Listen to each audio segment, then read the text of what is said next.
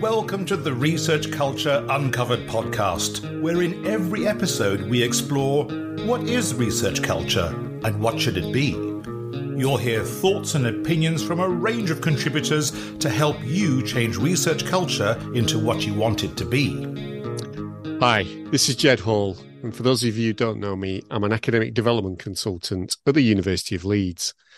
My specialism is research impact, and that has been the focus of all the episodes I have contributed to the Research Culture Uncovered podcast. You could find all of those episodes via a playlist that I put in the show notes. Today, in a very special bonus episode, I'm joined by Dr. Vicky Jennison and Dr. Fran Pontin. Vicky is a research fellow and works in the School of Food Science and Nutrition, and her research interests are focused on nutrition and lifestyle analytics. Fran is a research data scientist in the Consumer Data Research Centre, and she's also a part-time lecturer in the Centre for Spatial Analysis and Policy in the School of Geography. I'm delighted, absolutely delighted to be talking to them today because they were part of the Consumer Research Data Centre's Nutrition and Lifestyle Analytics team that won the Economic and Social Research Council's Impact Prize. Woo, yeah. I'm absolutely excited by this. I bet you were last week when you got the announcement. And they won in the Outstanding Impact and Business Enterprise category for their project, Enhancing Retailer Knowledge and Building Capacity during using consumer data. Now, both Vicky and Fran would fit into most people's rather elusive definitions of what we might call early career researchers. You know, we all use those silly terms, and then some research councils say it has to be within 7 years of PhD and all that sort of thing. But you definitely fit in most of those different definitions. So I wanted to explore with them how impact fits into their academic identity, and how they've built the networks and competencies to achieve that impact and be part of that brilliant team, and what institutional support has been important to them in doing that. But before we get to that, I just wanted to say, well done. Congratulations. It's a fantastic, fantastic prize. How did you feel about it? Yeah, thanks very much, Jed. It's still sort of sinking in, really. It's all very fresh, but yeah, great to be recognised and great to have the chance to just reflect and pause, because we do work at pace with industry, and I think we're all very keen to make as much impact as possible, move on to the next project, and we don't always just stop and reflect on what we've achieved so far. So it's allowed us to do that, which is really nice. And Fran, was it a lovely swanky event that you enjoyed? It was a lovely event to go to, and it's like Vicky said, we're often working at such pace. It's lovely to actually take that time and be able to not be in a business meeting with the people we're sort of collaborating with, but actually take that time to celebrate and enjoy each other's company and sort of celebrate the wins over the past however many years it's been to get up to this point. Yeah, because I noticed the industry partners were also with you at the event. That was great, wasn't it? Yeah, really good, and it just kind of speaks to the strength of the collaborations. I think that we do sort of see each other as like an extension of one team, really. It's not about kind of take the data and then we hide away and do what we like with it. It is a true collaboration. So that came across really strongly at the event as well. Brilliant. And then before we get into kind of talking about how you two have learned how to have impact and the things that have been part of your development in terms of leading up to that success, I wonder if you could describe for our listeners just exactly what was going on in that project and what it was all about. So I think, Fran, you were gonna do this for our listeners. Perfect, thanks, Jed. I'll start off with the context and dive into what we did. So at the moment, only 1% of the UK population meets our UK dietary guidance, and that's known as the Eat Well Guide. So you've probably seen it before. It's a colourful pie chart with or looks like almost like a plate, and it tells us what proportion of different food groups we should be eating. So despite so few people meeting the guidance, we know that following the guidance has both been associated with 8 years extension to life expectancy and also significantly reducing our greenhouse gas emissions. So there's no real reason why we shouldn't be doing it, but as a population, we're not. We also know that 98% of people do at least part of their shopping in the supermarkets, if not all their shop. So supermarkets play an important part in our food system and has a real real potential to impact our health and our sort of impact on the planet as well. So supermarkets already do a lot to influence what we buy. So whether that be price promotions, on-shelf advertising, shelf height, colourful banners when you walk into the store. And all these nudging techniques can also then be applied to, or the logic is, could be applied and make us shift our behaviour to be more healthy and more sustainable. And then we're getting that step closer to meeting that Eat Well guidance.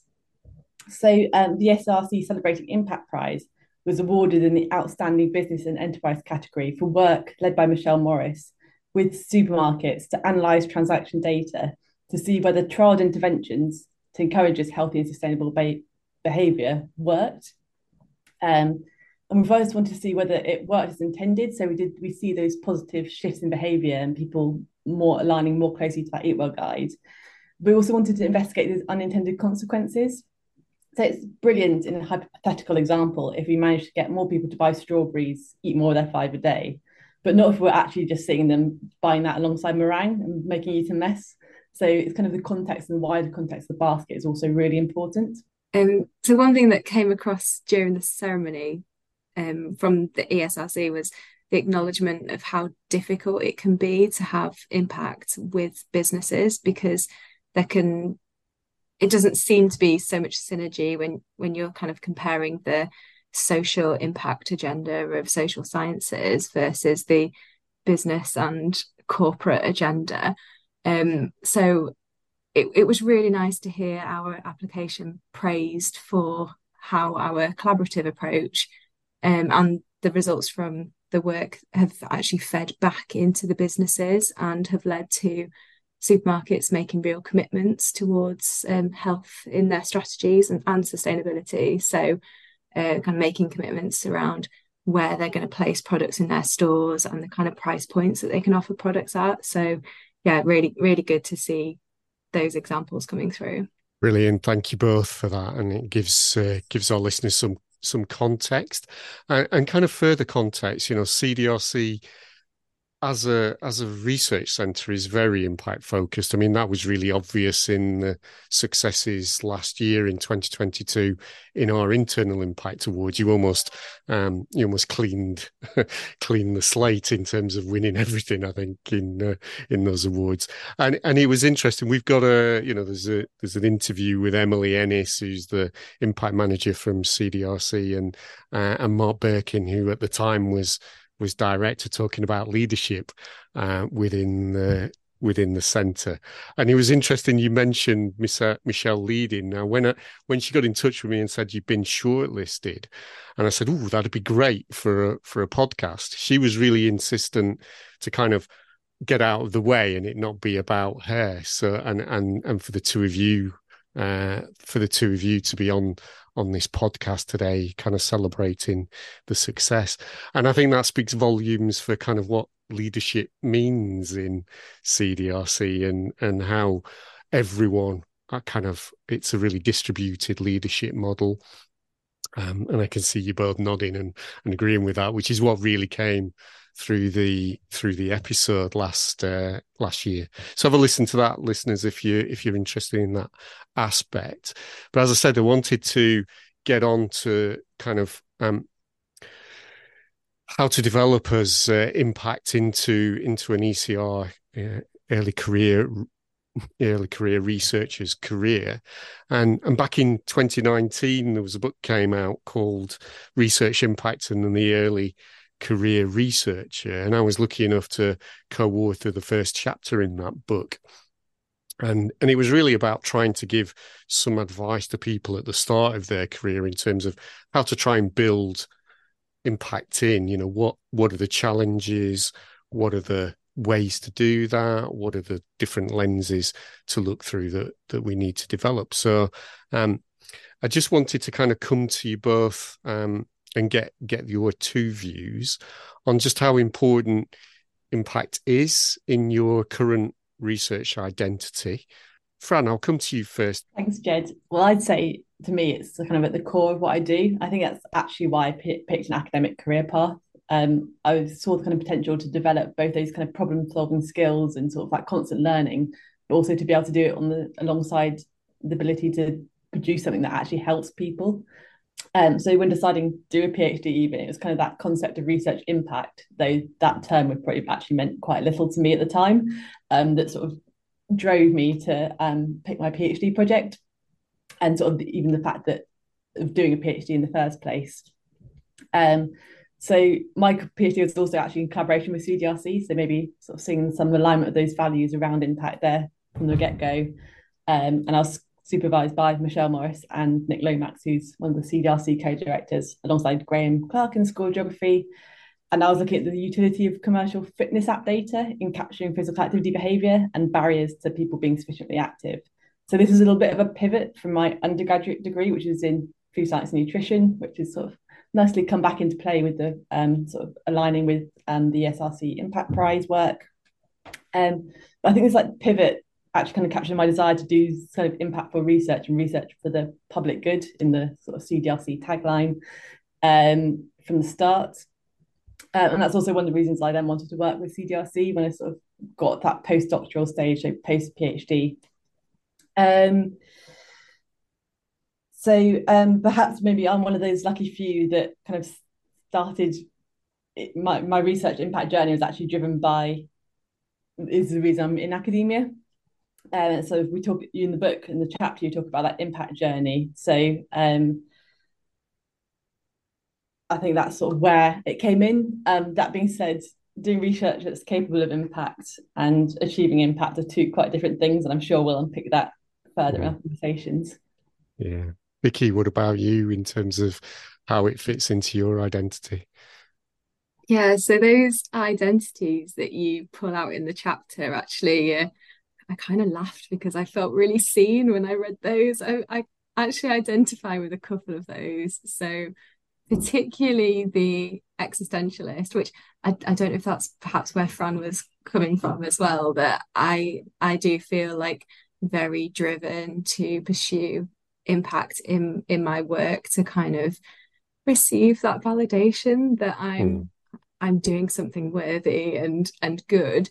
And I actually think that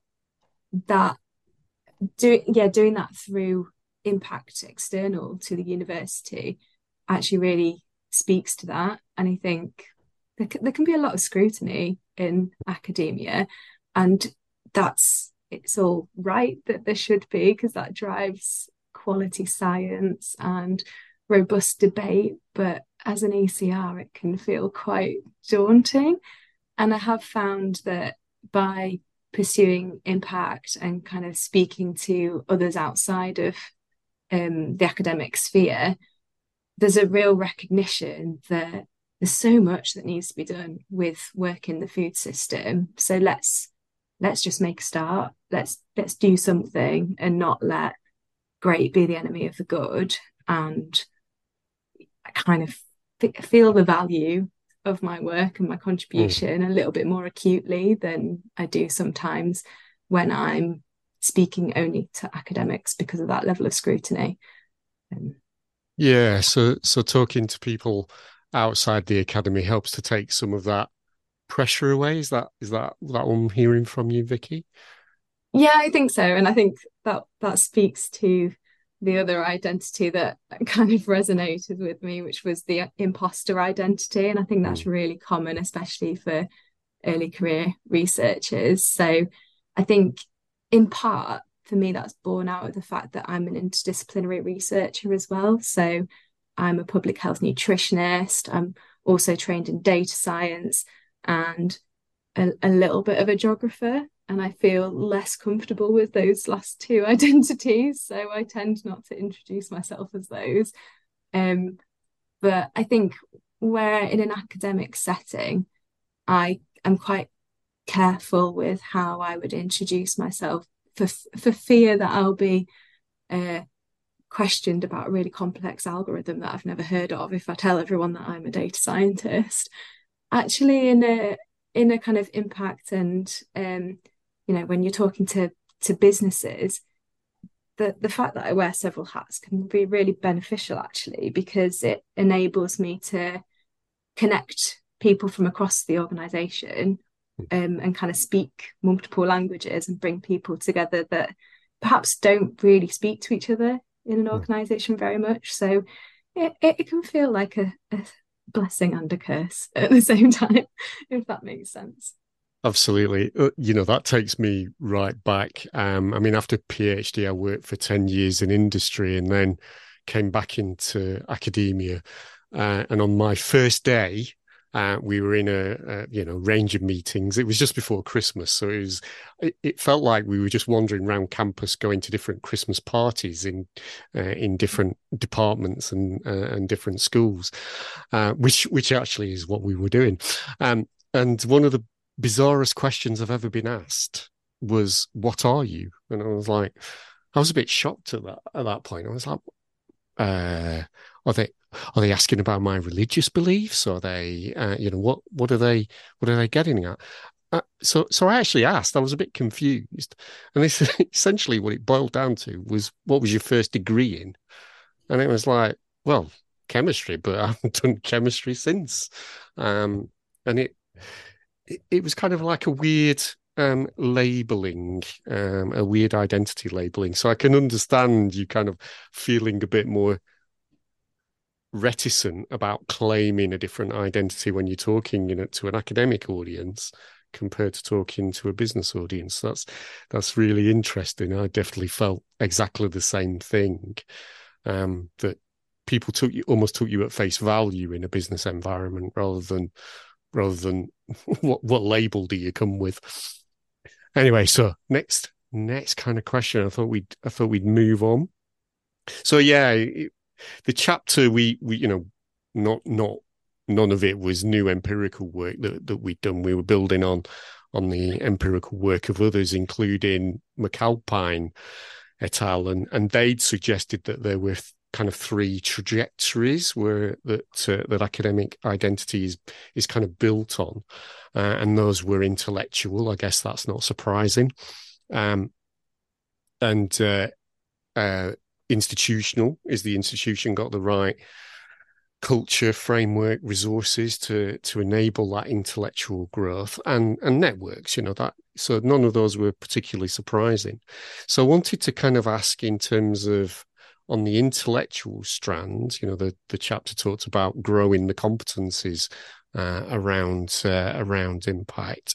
So Vicky, I'll come to you first and kind of go, were there any particular skills in relation to impact that were more challenging or less challenging for you to develop, to kind of properly engage with those businesses? I think the thing that is the key for me is the communication skills and presentation skills. And it's something I've consciously worked very hard at. I remember the first presentation that I gave during my undergraduate degree, I completely froze, forgot what I was speaking about, and felt like I was going to pass out because I was just so under pressure. And I think after that point, I was like, yeah, I really need to work at this. So I've had presentation training and worked quite hard to try and recognize the message that I'm trying to get across. When you're speaking to businesses, especially, you don't always get a lot of time, and you've got to communicate a message, often with complicated data science methods to non-data scientists, and you've got to be quite succinct and bring everyone along on the journey in a way that's transparent and doesn't feel like smoke and mirrors, and also get across the so what for the business. Why would they even want to be involved with this? So it sort of felt fairly cyclical, in that engaging with impact has enabled me to realize what those so what's are, so that I can communicate them better, and then communicating them well enables you to realize the impact. So it feeds in to one another, and something that I'm constantly working at and trying to refine. I'm glad you mentioned that kind of cyclical nature, because I often say to people in uh, impact training events that just go and talk to stakeholders and just keep iterating around. That's where you will find what is the thing that you have in common that you want to work on together, and that that's what really enables co-production and things like that. Is hearing those voices and just being open to them. So Fran, I'll come to you. What things did you need to develop to kind of engage with impact in your... Almost like me and Vicky are on the same journey. I would say exactly the same thing. Communication's been such a key part of that. And I sort of want to also pick up on a point Vicky made actually to the last question around sort of interdisciplinary. And I think that's where a lot of it comes out as well. So I think Vicky and I have both been described as unicorns. So the fact that we both have some data, that kind of data science skill set, and some sort of nutrition and policy background and knowledge. And I think that puts us in a really fortunate position to actually be used to switching and developing our communication skills and using that lexicon, as Vicky said, when we're working with business, almost switching how we talk, what we talk about, what level we talk at, really quickly and succinctly. And that's again part of that cyclical sort of development. So one, I guess, piece of advice I'd give somebody who wanted to sort of develop those skills was ask to be invited along to meetings with whatever stakeholder group you want to be involved with. I remember when we first started our meetings with the retailers, there's 1,000 different abbreviations, references to people I had no idea who they are, but often you just need to actually sit there and sort of absorb it a bit like a sponge, and then you can start to become more actively involved. But also often turning up and sort of being willing to absorb that information is really useful. And I think I've also developed those communication skills sitting in Leader. So Leeds Institute for Data Analytics, we're physically a very cross-discipline space. So you actually learn from other researchers. We often talk about data science methods, but for completely different end use cases. So you start to kind of continually develop those ways of talking, ways of communicating cross-discipline that make it a lot easier. And I also really struggle with that as well. And the confidence to kind of get up and speak or have a conversation when you don't know what direction it's going to go in. So I sort of really struggled with that when I sort of was finishing my PhD towards the end and kind of starting to get into this. I found that teaching really helped me actually. So moving away from the research side of academia into teaching, but you're then prepared to go up in front of a class, you're answering questions, you're speaking to different levels of understanding, gauging knowledge, and that those skills are really transferable across. So that kind of my other tips of early career researchers to develop those skills. If you don't necessarily have those opportunities to kind of go and be a sponge, go and apply those skills in different setting and transfer them as you develop. Yeah, I'm really glad you picked out that kind of understanding the contextual information around the partners that you're hoping to work with, because that in essence is how you show respect to them in terms of that you're understanding where they are rather than them having to understand where you come from. So thanks for pointing that out. The next kind of lens for that academic trajectory development that McAlpine and colleagues pointed out was institutional, and that was kind of around about the right resources. So I guess here we're probably talking, Fran, you mentioned Leader and CDRC being great places to do that. So thinking about both the institute and the centre, but also the two schools that you're both based in as well. Is there anything about those that are really contributing to the way you are growing in understanding how to have impact? Fran, I'll come to you first, as you kind of moved in that direction with the last question.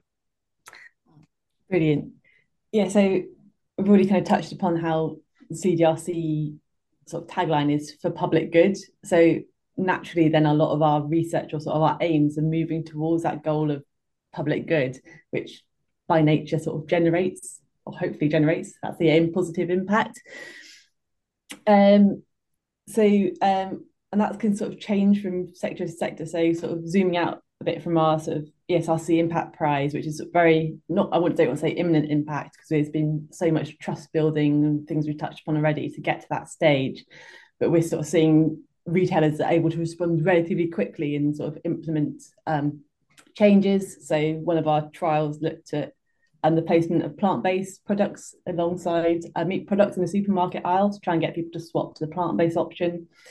And actually had the unintended consequence of shifting people away from the plant-based options because it wasn't where it normally was in the supermarket. So the regular consumers couldn't find it. And actually when it was on the shelf, we're seeing that real price difference. So unintended consequence there. But the retailer response was able to fairly rapidly commit to expanding the range of vegetarian and vegan products and also look at reducing that price point much quicker than the potentially more traditional routes to impact. We say, I want to get my research into policy, which policy documents and getting things to government could take a long time. So we've seen that real quick impact. But we also in the CDRC work towards more kind of methodological impact as well. So it could be real sort of how a lot more longer lead time, but some of the work we're doing around smart data, for example, we could start to see how that's going to really impact the lives in 2030. Hopefully we'll be using this data 2040 even to have impact. So it's sort of working at those different scales, I think is really interesting and sort of learning from different use cases and scenarios across the team. And I think it really comes down to that CDRC team. It wouldn't be possible without all of them. So I think I did a quick head count. I reckon at least 25 individual people are directly involved with our partnerships in both the retailer side and the sort of Leeds University side of making this research happen to even then be able to achieve the impact. So on the CDRC side, you've already spoken to our amazing impact manager, Emily, and she talked very much about the structures in the CDRC that enable that from our partnership and operations manager, sort of enable that trust building, maintain those relationships. To Emily, sort of make sure we have impact sort of embedded from the start, and to Robin at the end, who kind of shouts about it and lets us sort of spread the word as it was. So I think all those structures are really important, and I know not everyone's fortunate enough to work in a place that has that core of a team around it. But across university, the research impacts where you are, Jed, there are those resources and you can seek them out, and people are really willing to amplify what you're doing and help and support you. It's just often a case of asking, working out where that resource and impact is. Yeah. Vicky, I'll come to you. Is there anything you wanted to add to that, and anything that might be specifically happening in the School of Food and Nutrition? I suppose just to start with CDRC and echo what Fran said around the team structure, and I think it feels like quite a unique place to me in that the professional services staff are so closely intertwined with the academic staff, and there's just so much opportunity to collaborate with them and go along the whole journey of research together. So Emily for me has been really helpful in identifying examples of impact that I think we can get quite bogged down in, all the change that we want to see happen in the food system, and ultimately we want people to eat better, become healthier, and that saves the NHS loads of money. But that's quite a big goal to achieve. So Emily's been able to kind of keep me grounded and say, yeah, but there's a real attitudinal shift that's been going on within the retailers as well. Or you've helped to feed into the internal policy of that organisation. And those types of impact I probably wouldn't have seen if I hadn't have had somebody like Emily to work closely with.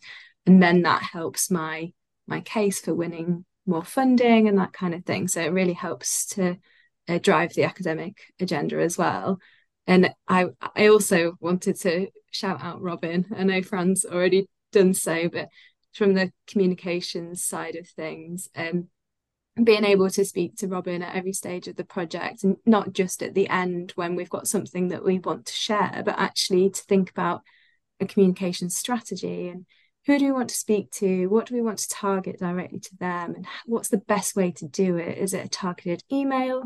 Do we invite them to an event, or are they on a mailing list and they receive like a generic circular? So it's that kind of thing that I think because we're thinking about things up front, it just makes it an easier journey, I think, for impact.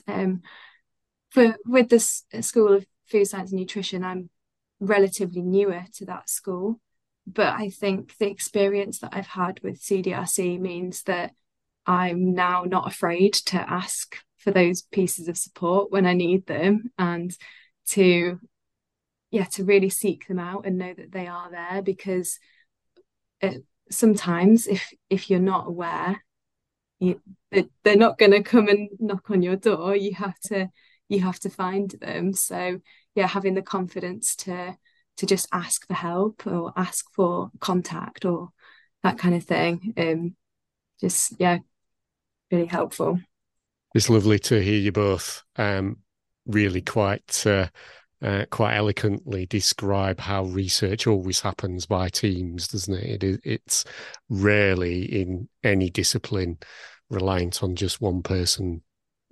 So it's fantastic to hear that, and fantastic to hear them, people, I remember Emily having her first job as an impact person and her coming along to some sessions that I did back in the day. So it's lovely to see her growth over that time, and then helping you with your growth.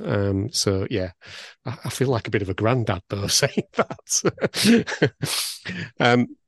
So the final element of the lenses that McAlpine talked about was networking. So again, you probably said a little bit about that in terms of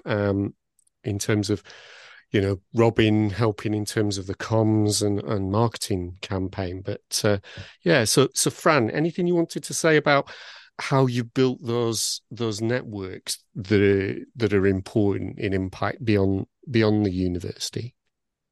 Well, I really want to credit Michelle for building a lot of those early, very early relationships with the retailers, without which we would by no means be anywhere near what we are today. And I'm going to reuse that phrase of building trust. I think Michelle enabled us to build trust, and also by partnering with the CDRC allowed sort of trust from other domains to sort of be used to help build that relationship. So having that we've got a trusted data environment, for example, in Leader. So knowing that their data is held securely, we've been audited by the retailers to kind of check that the data is held securely. So having that sort of those baselines of trust in building those networks is really important. But it initially came down to those initial conversations, relationships Michelle built, and then we've managed to build out that network through that trust.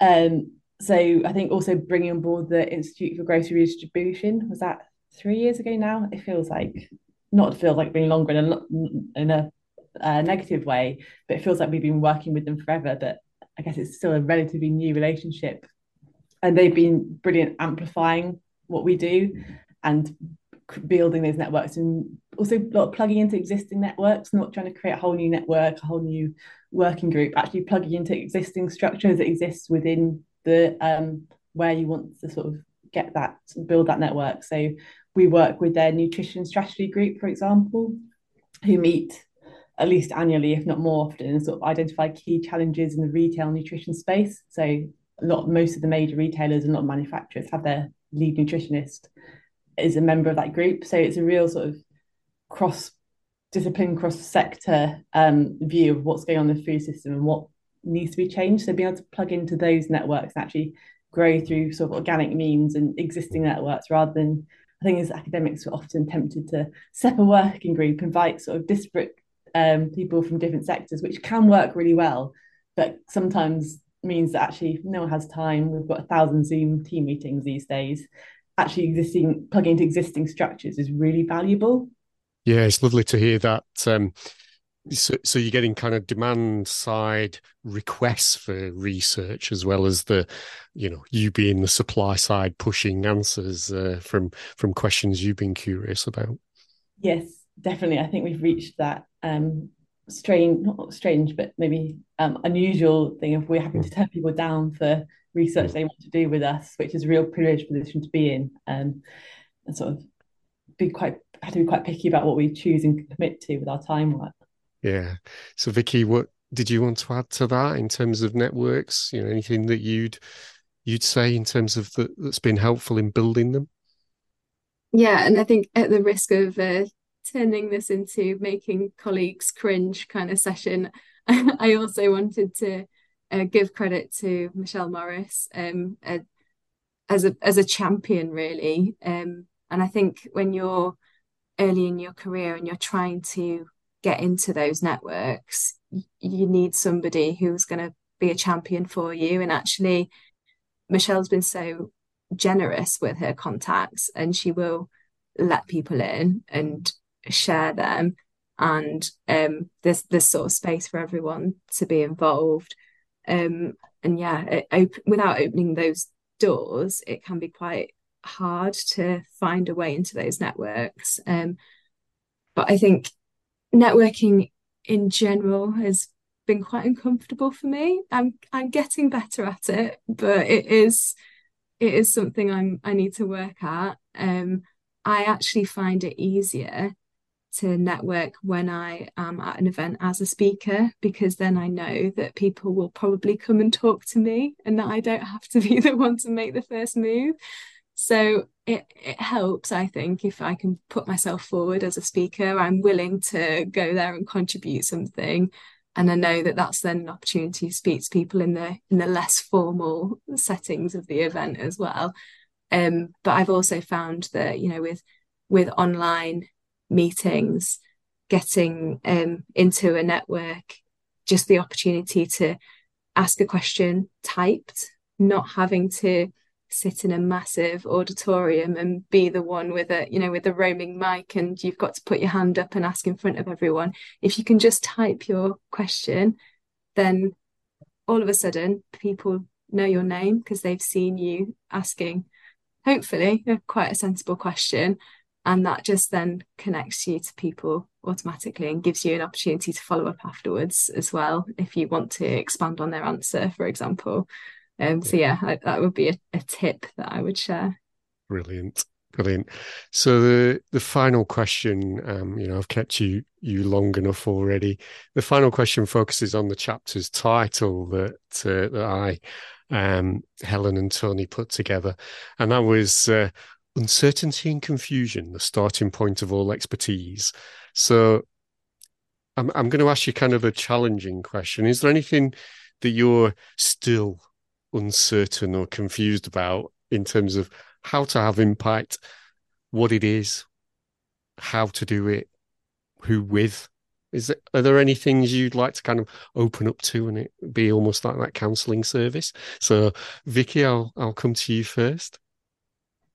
Yeah, when I was thinking about this question, the thing that came to mind is how you almost like set the boundary or the remit around the impact that you're trying to achieve. Because I think recently I've fallen into a bit of a trap of beating myself up for not having solved the entire food system's problems yet. I've been working really hard, so why don't I have all the answers to everything?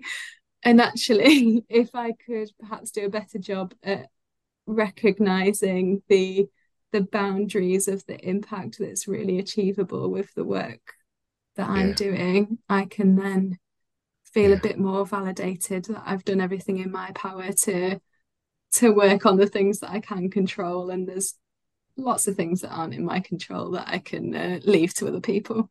Yeah, I think that's the first thing whenever I'm reading any grant application or talking to anybody, just informally about what their impact is or could be, the potential, they nearly always come with, probably way too ambitious, just for, maybe one person undertaking one, maybe first grant project at, maybe 100,000 with their first award from a particular research council or funder. So I think that's not unusual, and also it happens much later on in careers as well. So I get the fantastic job of talking to both people at early stage and people at late stage careers, and they're all usually too ambitious and kind of don't think about, maybe get a bit carried away. I'm sure we'll chat about this many more times to come, Jed. Yeah, so you're not alone in that, absolutely.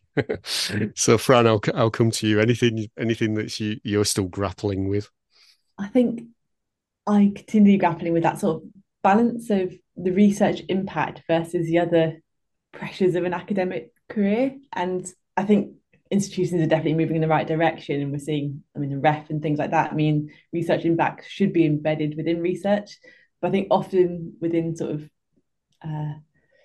the sort of opinions of people, it's almost seen as a nice to have or an additional extra, and sort of balancing those sort of almost competing sort of uses of your time sometimes can be quite difficult. And so you want to be doing research impact, you're generating impacts, but then sometimes actually that's at the sort of means that the papers may be coming about a little bit later actually, or we often see research sort of moving past and leaving before the paper, which is great to see, but actually those are still things you need for an academic career. So I think having that, trying to balance that, and sort of I'm hoping as an institution and as a sort of university, as academia as a whole, we're moving in that direction where they're becoming more aligned, but balancing that on the time is quite difficult at the moment. I think more hours in the day would be useful, but yeah, I absolutely agree with you. I mean, our current research and innovation strategy does have the goal for all elements of an academic activity, for everything from outputs through to impact, to be equally valued and recognised. But I think that's a systemic issue that we actually need to deal with, because if you want to move outside of Leeds, and the place where you're hoping to move to has a different kind of cultural relationship with impact and outputs, then are they equally valuing them? Is you can't and in some senses that equal valuing means you have to kind of almost on a CV have equal amounts of that can lead to it. So yeah, I absolutely understand that challenge. Thank you so much for the chat today, and I'm so glad that the euphoria from last week is still lasting. If I can try and make it last a bit longer by giving you another yay, yeah. And it's lovely to see the smiles on your faces with that. So make sure you on your narrative CV that you've got that written in bold at the moment, and and maybe print it out and put little gold stars around it, that kind of thing. Whatever makes you feel really proud about it, you should do. So congratulations to that. So thanks a lot for listening, listeners, and I'll leave it to Vicky and Fran to say goodbye to you all. Vicky, do you want to say bye to the listeners? Yeah, thanks for listening, and thanks for having us, Jed. Bye, everyone. Brilliant. No problem. And Fran, would you like to say something? Yeah, thank you for listening, and thanks for the therapy session, Jed. It's been really appreciated to have a platform to talk about all this research impact in a really constructive and friendly way. After recording the interview with Vicky and Fran, I was approached by Professor Nick Plant, our Deputy Vice-Chancellor for Research and Innovation, who asked if he could add his thanks. I obviously said no problem, and as the team don't know about this, I hope it is a nice surprise for them when they listen to this. So here's Nick. As Deputy Vice-Chancellor for Research and Innovation, I wanted to add my warmest congratulations to the team for this award. The university is rightly proud to be home to the ESRC Consumer Data Research Centre, and this award is another example of the excellent, impactful research that comes from the CDRC. Congratulations to all of the team for leading a project that helps food retailers introduce changes that encourage people to make healthier and more sustainable shopping choices. Thanks for listening to the Research Culture Uncovered podcast. Please subscribe so you never miss out on our brand new episodes. And if you're enjoying the discussions, give us some love by dropping a 5-star rating and written review, as it helps other research culturists find us. And please share with a friend and show them how to subscribe. Thanks for listening, and here's to you and your research culture.